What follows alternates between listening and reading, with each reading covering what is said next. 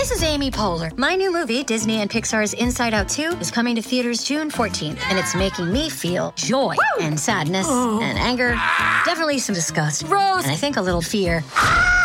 But I'm also feeling these new emotions like anxiety, embarrassment, envy, and ennui. It's what you call the boredom. Okay, that one was weird. It's gonna be the feel everything movie of the summer. Disney and Pixar's Inside Out 2, rated PG, parental guidance suggested. Only in theaters June 14th. Get tickets now.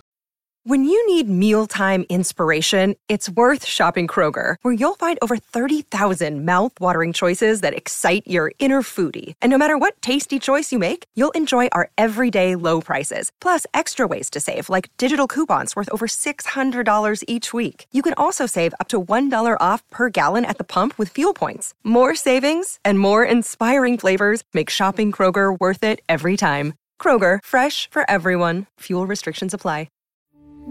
We took it all. We brought them to our land.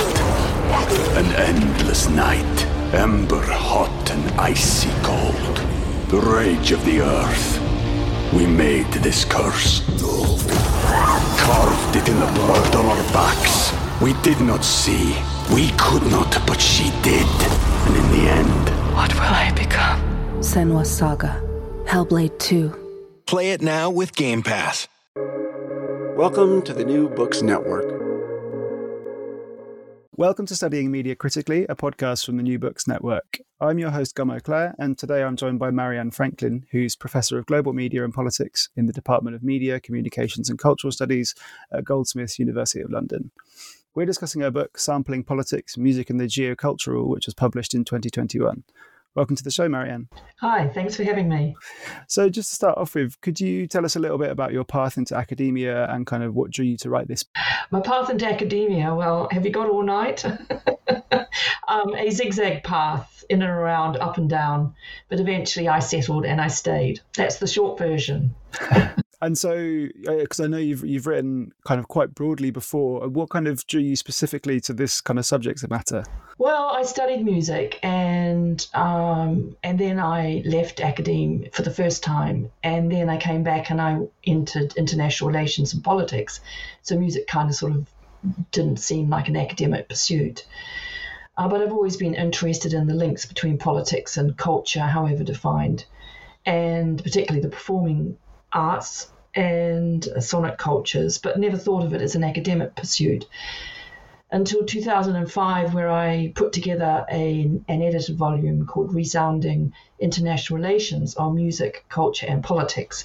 And that book pretty much set me on this path, though I did a couple of others in between, and I do a lot of work about internet policy making, stuff like that, because I've always been interested with the digital and its mediation and, what should we call it, elucidation and enabling and all the other kinds of weird, wonderful things that these technologies have allowed us to do, but particularly the performing arts and music in particular. So it was just a matter of time before I turned a corner again and came back to sort of where I started, but in a different place. And Sampling Politics is the outcome of a few years of that work, alongside everything else.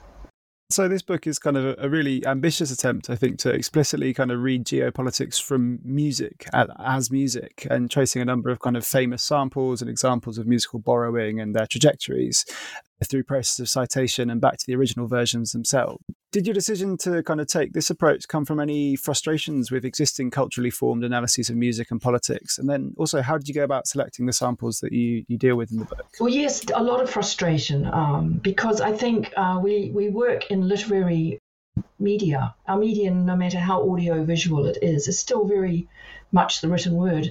And much as I have a lot of respect for lyrics, who doesn't? All meaning, particularly political or whatever you might define, was being distilled from lyrics only, with an occasional wave of the hand at the musicality, however defined again, because I define that, as you can imagine, quite broadly. And particularly as these ideas entered politics departments, partly through the Resounding International Relations volume, people were still fixated on lyrics only, or fan cultures, audiences, and that's all really important work. I'm not dissing it as such. but it's only part of the story. So that was the disciplinary frame in which I set myself for this particular study, which began way back in Resounding International Relations, as I realized we were just doing literary analysis basically when talking about music. So reducing music to the literary, which I think is problematic. And so there's a really, really wide range of kind of musics that you take on across the chapters. And so you analyse one group of sounds using kind of raga theory derived from Indian classical music, and another one you like follow the network of maqams, which underpin a lot of Arabic and Levantine music.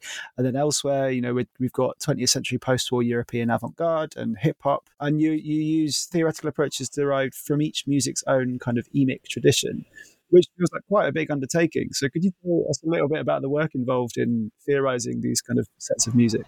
Well, I broke every rule that I try and help my students with by having 5 case studies instead of 1, maximum 2. Perhaps you can get away with 3. And then I still whittled those down.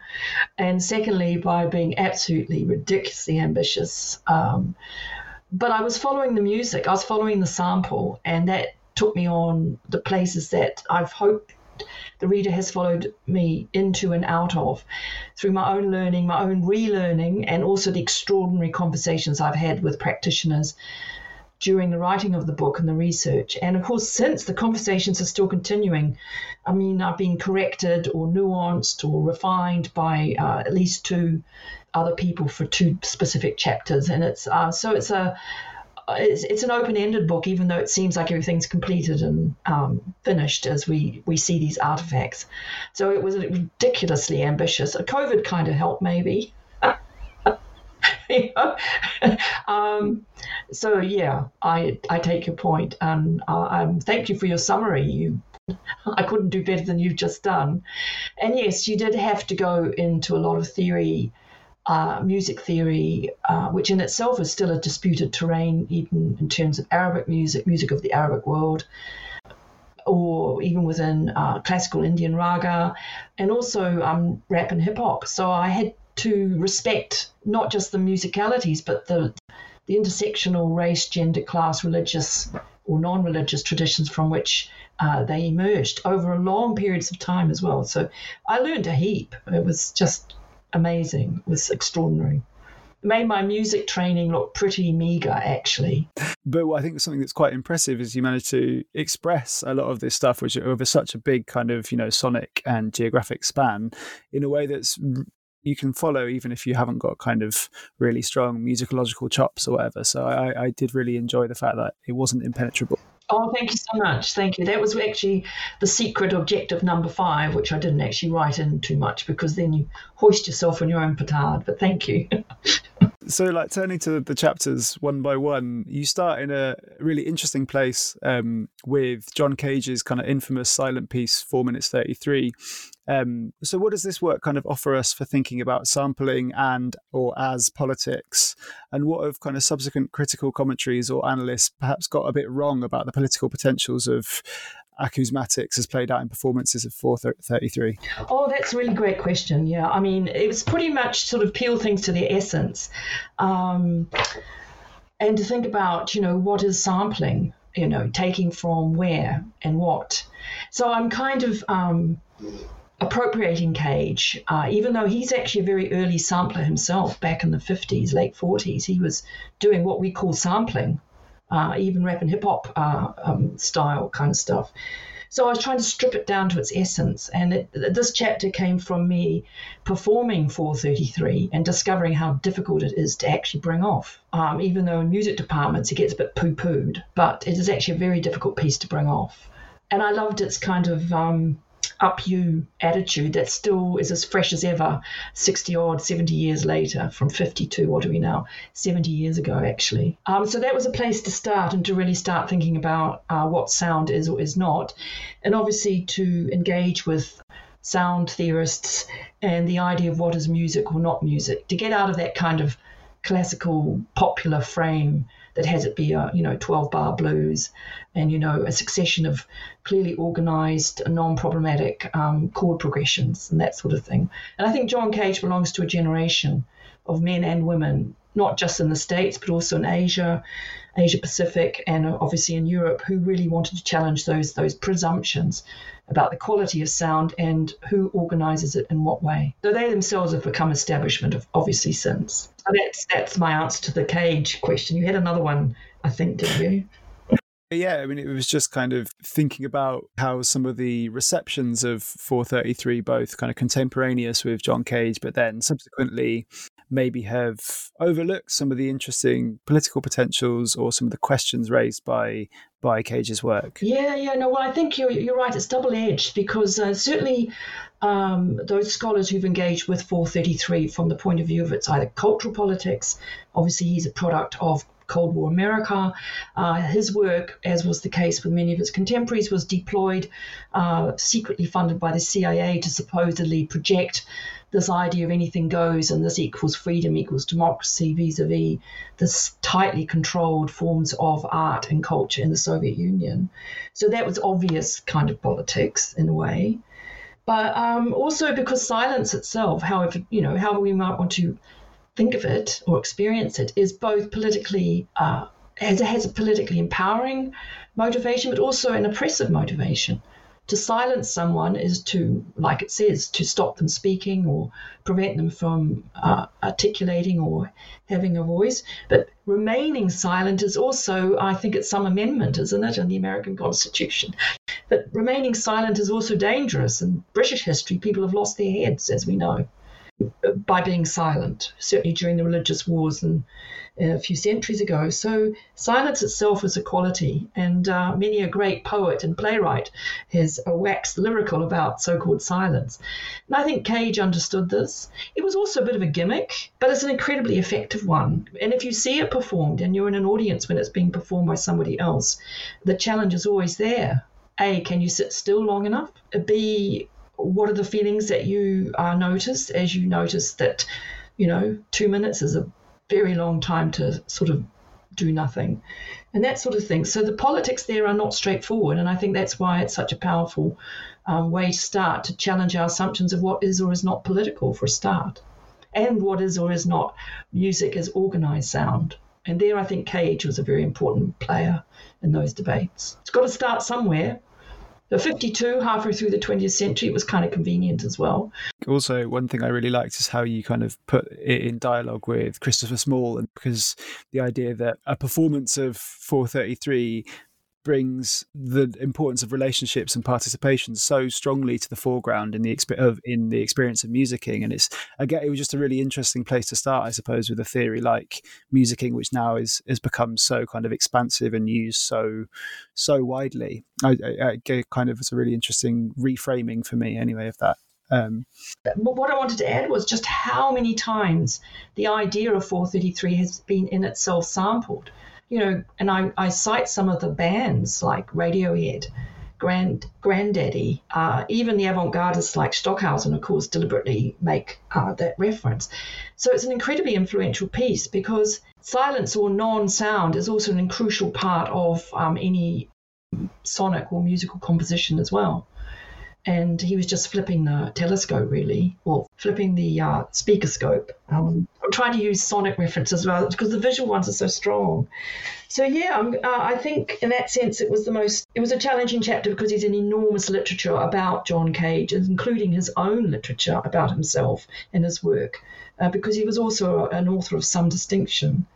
So yes, it was a good place to start, and I think, given what we've all been through with lockdown, I think 433 still remains quite powerful, however you want to interpret it.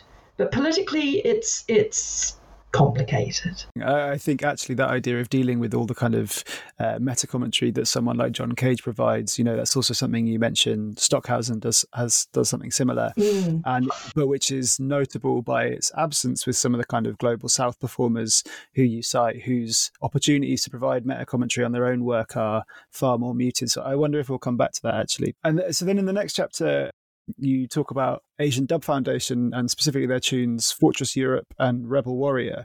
Could you tell us a bit about this group and the kind of complex post and decolonial politics of their music and the Asian underground scene that they came from?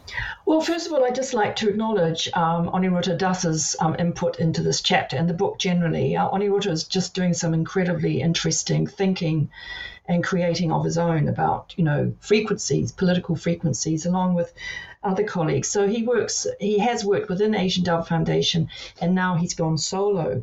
And of course, those two tracks are really established tracks from their very, very early output. So when I began the book many years ago, proper, Fortress Europe had gone a little bit out of fashion. It came out in 2002. I did have my doubts, but of course, since we've had these new issues around immigration and anti-immigration rhetoric and the use of Frontex from the European Union point of view, border controls, the lyrics do start to really become quite prescient. But it was a chance for me to really look at a group that has been out there right from the start saying we are political about the way we make music. And we make music in such a way that sounds our politics. And they've been on record ever since they began in this level. And it isn't just because they're dub or Asian dub, or that's really important. And there's been really good stuff written about that in their heyday. I really wanted to get into the formal qualities of those tracks, particularly Fortress Europe, and just figure out, as I hope I've shown in the chapter, just how they do actually musically, formally and sonically and in their production values do something more than a track that talks about border guards and xenophobia, which, because the lyrics are obviously political, I mean, that's a no-brainer. So from an analytical point of view, where do you go from there? Fortunately, music there provide lots and lots of material. So I had to do some old school musicological analysis there. And it was really interesting. I discovered quite a lot. I wondered if you could try, it's going to be quite challenging, but I wonder if you could try and do a bit of explanation of some of the analysis and some of the kind of genealogies you kind of trace by following specifically the vocal hook from Fortress Europe. That's probably where I'm stretching things a little bit. I realized that I needed to look at some of the theories about musical borrowing. Because sampling is a form of borrowing. And that opening line, even though it's ascending, and the line I say it's so-called borrowing from is descending, the vocalist in question understands, just as Asian Dub Foundation understands their Bollywood references and their classical music references. So Sonia Mehta knows what she's doing in that vocal. And Aniruddha also confirmed how important the vocal is for conveying a sense of anguish and urgency. So I started to explore the movie that I claim and others have sensed that she's riffing off, whether she knew it or not. Strictly speaking, maybe I've got it completely wrong. But it was really, really interesting to get into this really old movie called Amrapali and discover there's this particular personage is an historical figure and all the very interesting highways and byways in terms of gender, nation, popular movie music in the Indian tradition and the classical raga that, of course, are embedded in Asian Dub Foundation's music making because they also draw on their parents' record and video collections, which they say themselves, but reconfirmed by Aniruddha. So I felt that as a listener, if we wanted to get past the obvious politics of the lyrics, we need to understand the codes by which South Asian performer who's listened to classical and popular Indian music or South Indian, North Indian, how they actually just absorb these tropes and make them work in their own music, and how unless we take the time as non-experts or not socialized in these musical forms, how much we miss. So I'm offering, I hope, some new dimensions to a listener, because I think Fortress Europe is a very tightly organized track, really, really shows its dub reggae references, but also really understands the sources from which it's pulling, and troubling them as well, and not putting up with any idea that there's a rigid classical ideal in Indian classical music, because that's strict as Western classical theory is, certainly the way you're taught. So that's how I did it. And I just sat down, listened to the song, listened to the track a lot, and divided it up into bars, and then figured out when the changes came, when the vocals entered, and discovered how even it was, even-handed. So it's allowing equal airplay structurally in the track to the female vocal, the dub vocal that comes in, and their own layering techniques, which is, of course, is a feature of sampling in digital terms. And so then in the following chapter, we kind of move in a very different direction sonically and to a number of different debates as well. And it's a kind of a fascinating discussion of the quite infamous Brian Eno and David Byrne album, My Life in the Bush of Ghosts, and some of the music that it samples. So I wondered if you could start by explaining some of the kind of key controversies that have emerged and continue to dog this record. Well, basically, it represents, particularly these days, as the debate heats up, cultural appropriation at its worst. But also, in terms of aesthetically or musically, a very, very early pioneering form of analog sampling in the studio at its best. And so it's that tension once again. Eno and Byrne did get, officially clearance, but the real controversy goes back before Byrne and Eno sampled from a compilation record. The compilation record is a compilation of field recordings that was part of our Horniman Museum, which is in the south of London, not far from Goldsmiths, contribution to this huge World of Islam festival, which in itself is a book worthy. And as you may have noticed, this is the longest chapter and enormously complex and multi-level issues around ownership, control, access, consent, and gender, because the person whose voice and performance is constantly written out of all the outrage from journalists and other musicians about Eno and Byrne is Dunya Yunus herself. And that's scandalous, because if we're going to be outraged about cultural appropriation of a vocal line, this wasn't the only vocal line that Eno and Byrne sampled from. They got into trouble with some of the American samples. It's because it's constantly, this is where my gender kind of politics came through for me, it's constantly men telling us about music, mansplaining their way through the music. And Eunice's voice and her performance was completely silenced. So back to Cage. So here, Johnny Farage became an enormous well of knowledge for me, and he and I are still discussing this particular track, because to him, Abu Zuluf, which is the title given to the sampled performance, it's like Danny Boy is to many of us. If somebody starts singing Danny Boy in a pub, everybody goes, oh, the same effect is how Abu Zuluf comes across to many audiences in the whole Levantine region, not just the maqam, the scale it uses, but the actual specifics of it. So, and it's now identified with Lebanon. So there's so many, it's so easy, you can't just point the finger at one particular quote unquote culprit. And for me, the problem was, I love My Life in the Bush of Ghosts as an album. I've got it on vinyl, man. And I mean, what do you do when you learn something about a record and you realize that it's based on a form of pilfering that could have been done another way? And there's no point saying it was the 70s, we didn't know any better. Because the field recordings themselves are problematic. I've seen the original records. I've been to the Scottish National Archives, where Gene Jenkins' personal archives are. And there's a whole story there about which recordings ended up in these 6 vinyl, box set. That in itself is problematic in terms of ethnomusicology. And that debate's been thrashed out somewhat in other areas. So, and then I realized I knew nothing about maqam-based music. So it's very complicated, that chapter. And I wanted to see how Eno and Byrne themselves used the sample musically without judgment, and then judge them. I mean, I'm sounding a bit facetious, but I mean, musically they are doing something very, very interesting with all the tracks. But then I got more and more troubled as I got deeper into how they put each track together. And they also use a track from a commercial recording. And then, we have lots of Eno and Byrne waxing on about this album after the fact.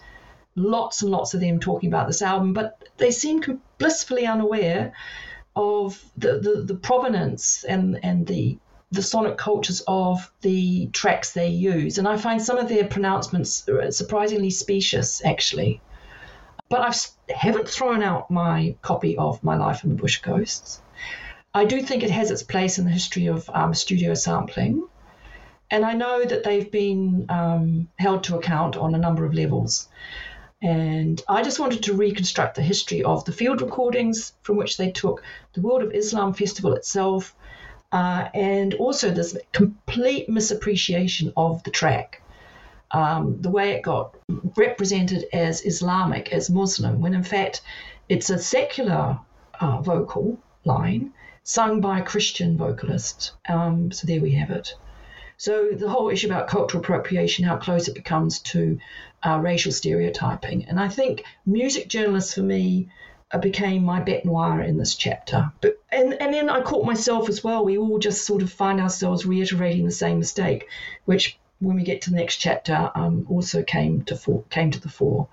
So, yeah, it was a challenging chapter, but, and Johnny Farage, once again, I want to acknowledge his input, and also I also want to acknowledge Dunya Yunis and her daughter, Rayana, who allowed me to ask them questions about something that's a very long time ago and has been the source of some distress, to the point that the original recording in the Olsen archives in Denmark, where I did go as well to Copenhagen, has been closed, because Eunice and her family are sick and tired of having Westerners coming along and listening to what was in fact a private recording.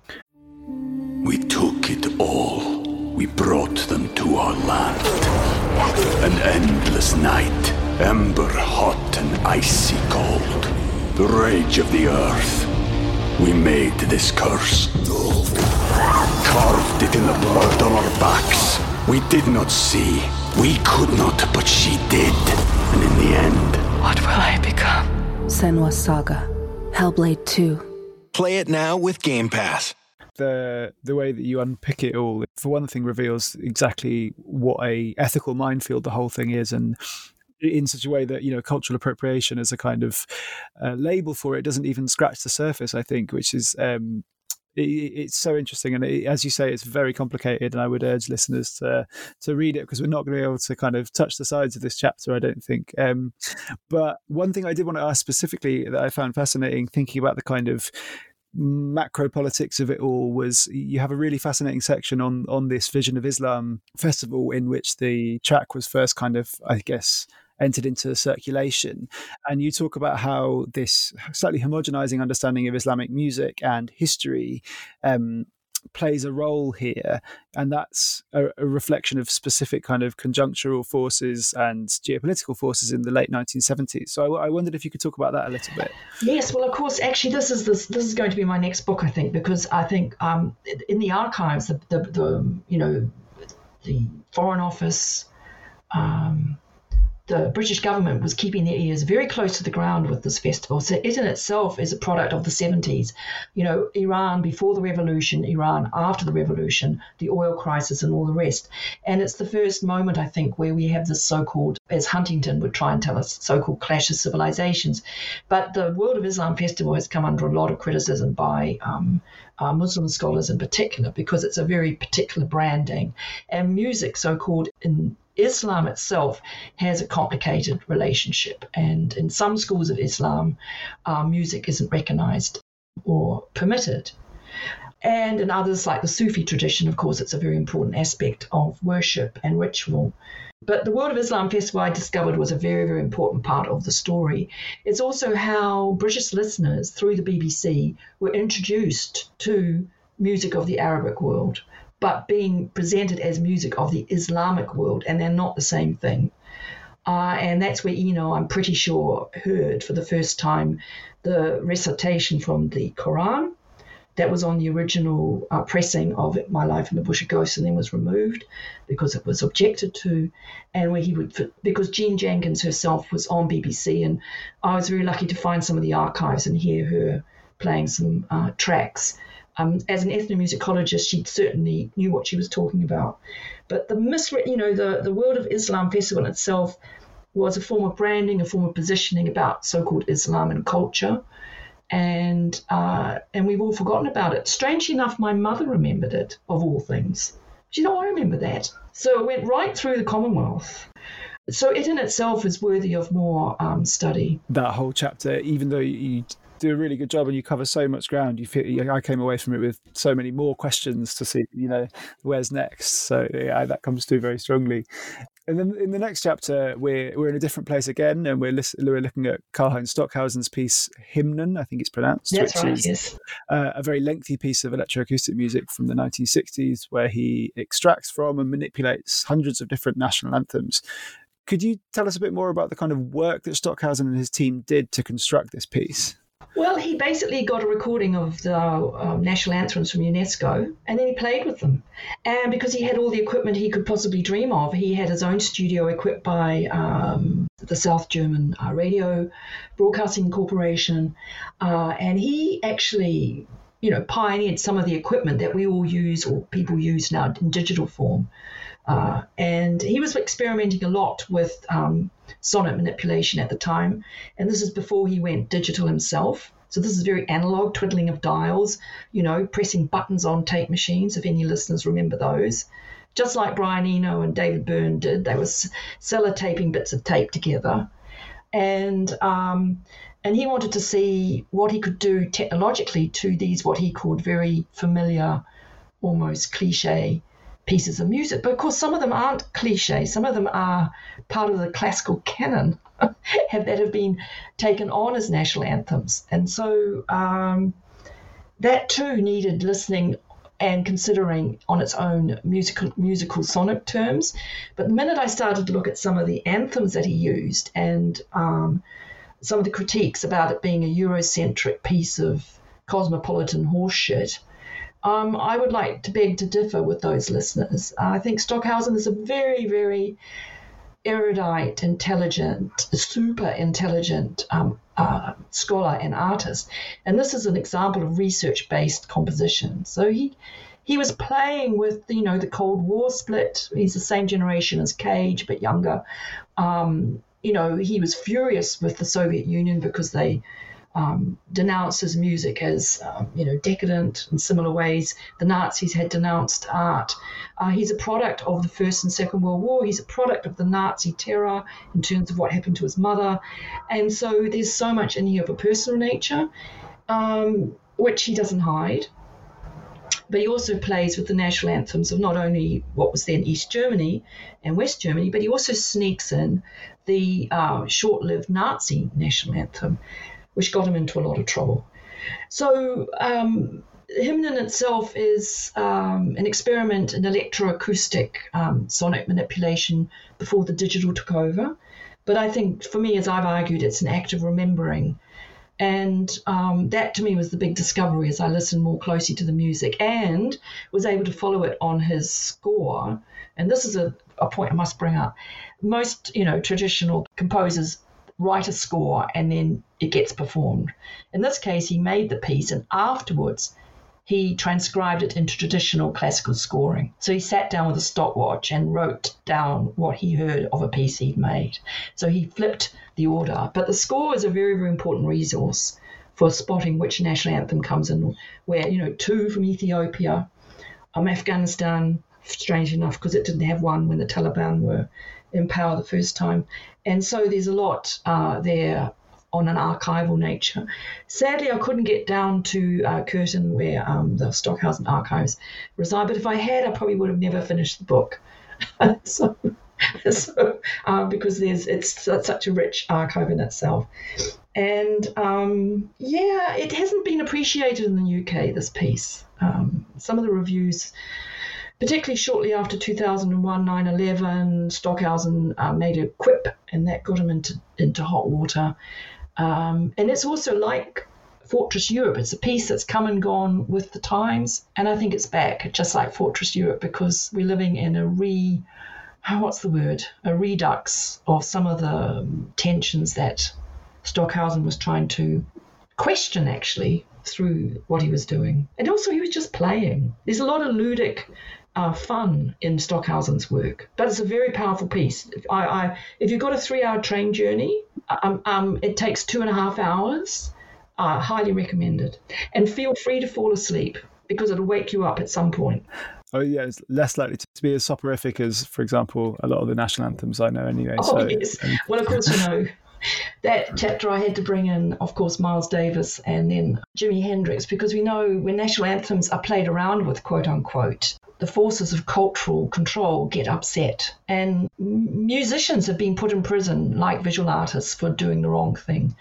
So just as Hendrix got into trouble with his version of the American national anthem, I think Stockhausen's chopping up and reversing and playing around with quote-unquote sacred national anthems, including God Save the Queen, also was considered irreverent in some quarters. So he was also troubling that kind of sanctity that is completely constructed and complete imaginary, but has a force of military and police and forces of order behind it. One interesting facet of that chapter, as you kind of touched on there as well, is the exchange. So it's not just about borrowing on Stockhausen's part, but you kind of discuss and interrogate ideas of exchange between Stockhausen and his wing of the avant-garde and more experimental popular and jazz forms in the 60s and onwards. I wondered if you could talk about that a little bit. When we come to, the crossover between so-called popular jazz and classical canons, this is why Miles Davis is a very important figure,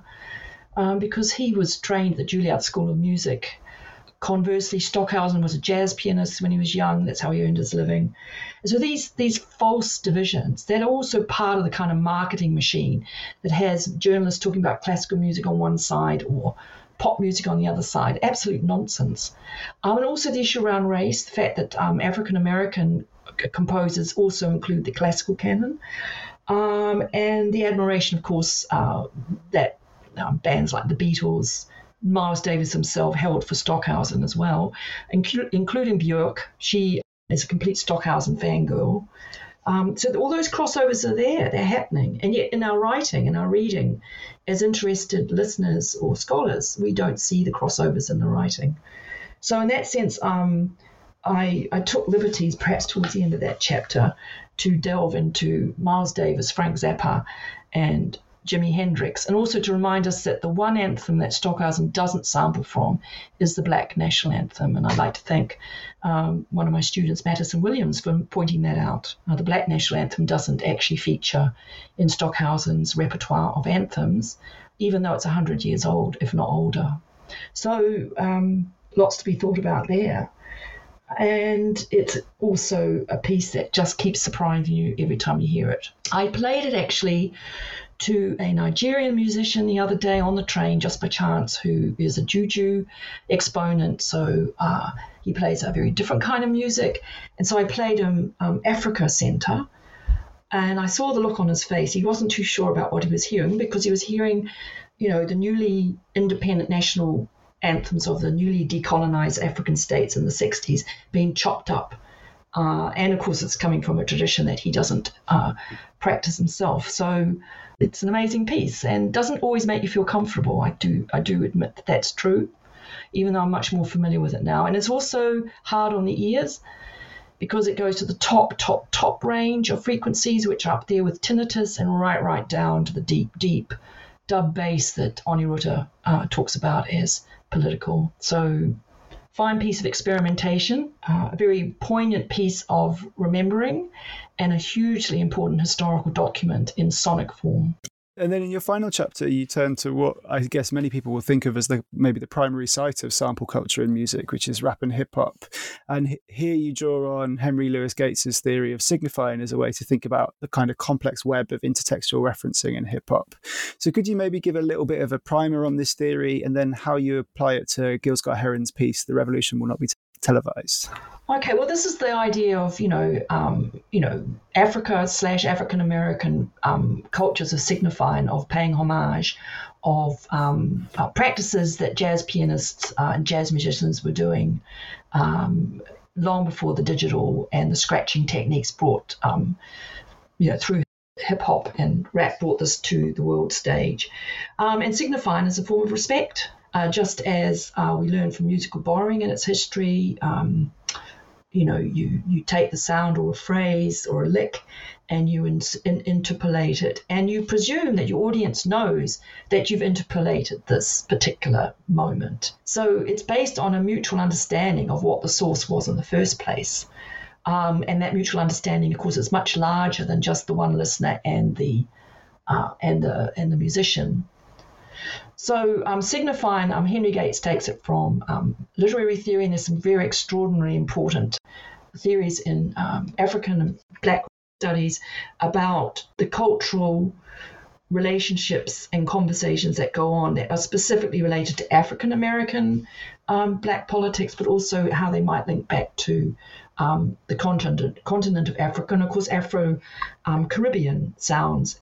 So in that sense, one had to think about if rap and hip hop are the site of what we think in the West as sampling.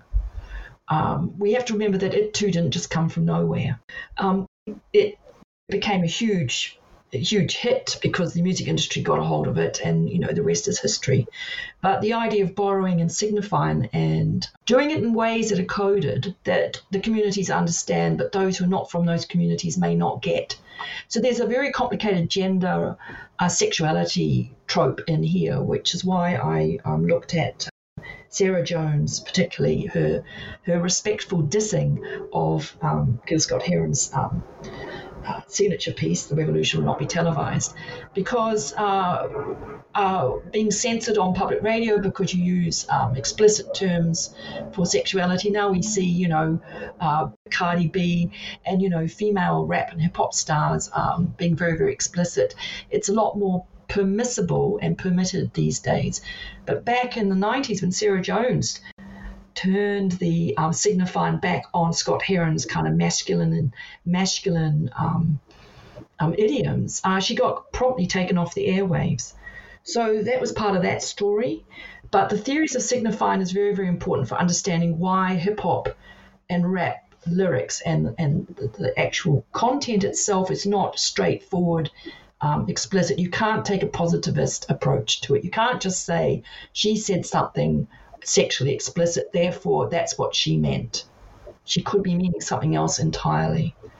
And that's what Gates really, really unpacks, along with other scholars, that it's not about literal meaning. It's coded, like all language is coded. And that's why when you talk about politics and music through only the lyrics, you miss half the story because of metaphor, irony, humor. And then the tricky part here is, of course, when the music industry, who own all the copyright, then start to see a monetized value in taking artists to court, or artists take other artists to court. So a lot of stuff about sampling in the rap and hip hop eras, particularly in the 80s and 90s, it gets, wrapped up in the whole issues around litigation.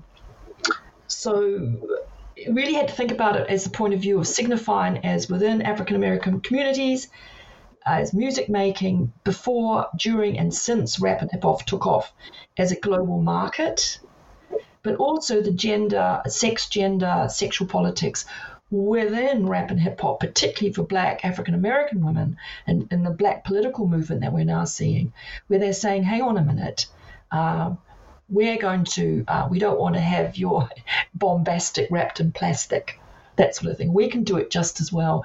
People like Missy Elliott have been absolute trailblazers in that respect. So lots to learn there as well. Scott-Heron himself didn't like The Revolution Will Not Be Televised. It wasn't his favorite track. But it's certainly a life-changing track if you hear it at any age. So, and also because he's been sampled so many hundreds and hundreds and hundreds of times, and how he, in the end, under the new regime of acknowledging quite explicitly where your sample's from and getting permission, if not paying. So in this final album, we see him sampling from Kanye West. So the circle is rounded in some kind of way. I think your reflections on Gil Scott-Heron's kind of slightly uneasy relationship with both hip hop, being seen as a godfather of hip hop, but also with that track, really shows quite powerfully the like really real ambivalence of sampling and borrowing as a force of decontextualization. Because I think the Revolution Will Not Be Televised. He didn't want that to become a cipher for his entire kind of body of work, which was more complicated than that. But its mobility, by virtue of borrowing and circulation, it underpins so much of its power, and then so much of its reinterpretation and the critiques that you cite afterwards. And so I think it sits so nicely as a kind of indication of the really like ambivalent power and politics of internal to sampling and of sampling as a form of politics. At the end of the book, I thought it really kind of rounded off so much of the earlier arguments, I think.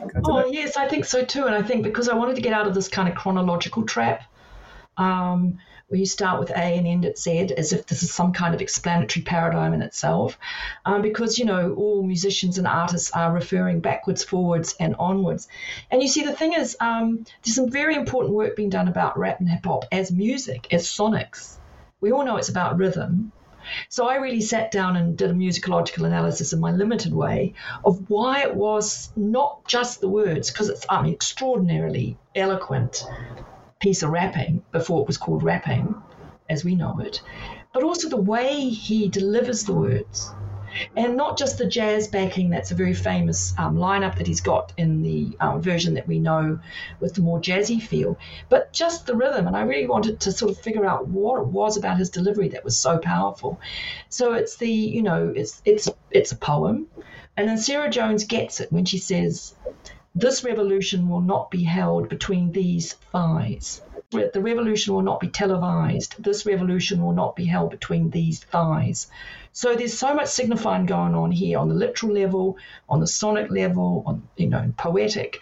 It's extraordinary, but it is music making, and I think we need to think about rap and hip hop again beyond the lyrics, but also the rhythm of the lyrics, the delivery, the production values, particularly with Public Enemy. And they're making extremely important kinds of music that Asian Dub Foundation, of course, pull from and develop in their own way. So once again, it's more than the lyrics, however important the lyrics are.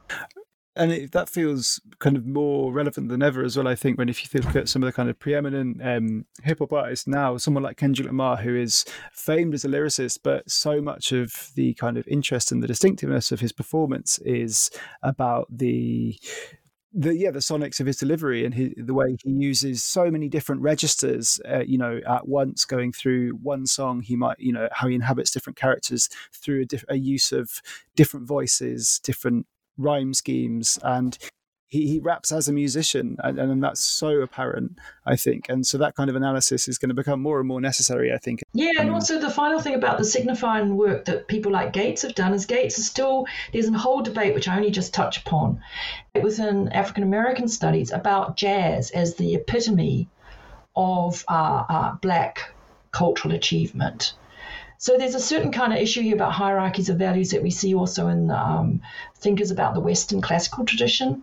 And there's a whole critique within these debates that, in fact, jazz itself was pretty smutty, quote unquote, in its own time. And this kind of sanitization of jazz, which comes from arguably Winston Marsalis's view with Ken Burns, is being challenged from within African music studies.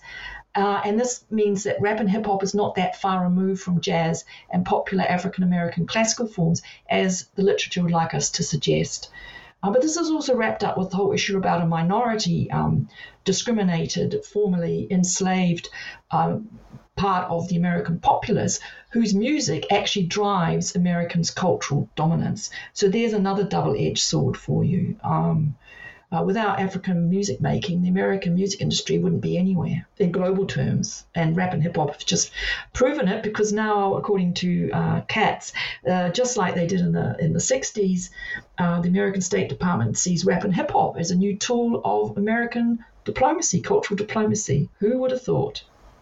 So next thing, we'll see Kendrick Lamar possibly on a diplomatic mission to China next. If not, perhaps he's gone already. Yeah, I mean, there's a kind of pleasing neatness, I guess, about that coming full circle in the book about kind of trans-historical trends in music and borrowing across time and space, I suppose, how these things kind of start up again. I mean, as I kind of said at the top, we've only really been able to touch on a tiny slice of what's covered in the book, because it covers huge amounts of music and forms of interpretation and forms of borrowing. So I really would urge anyone listening to check out the full book. But yeah, I mean, I really, really enjoyed it, certainly. You mentioned you were going to maybe build on some of the work you did for the chapter on My Life in the Bush of Ghosts. Is that what you're working on next, or is there anything else I'm working on not quite what I'm working on next. I'm now working on, I'm somewhat delayed because this book we talked about today did take longer than intended. I'm working on what I affectionately call my Punk Chicks book, which is coming out with transcript if all goes well, hopefully next year, and that's on Change the Record, Punk Women, Music, Politics. So I'm looking at all these memoirs written by the doyens of so-called punk music, from Patti Smith through to Sleater Kinney and everything in between. And that's just a fun book. And my premise there is that female musicians, women, are also grossly underrepresented in our literature and our critique. And now they're actually taking charge and they're writing their own versions of this important period in popular music history. So that's what I'm working on right now.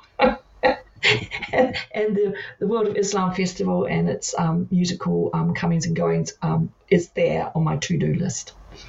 Well, I mean, that sounds like plenty to be getting on with, and I look forward to reading it when it comes along. Thanks so much for coming on the show. Thank you.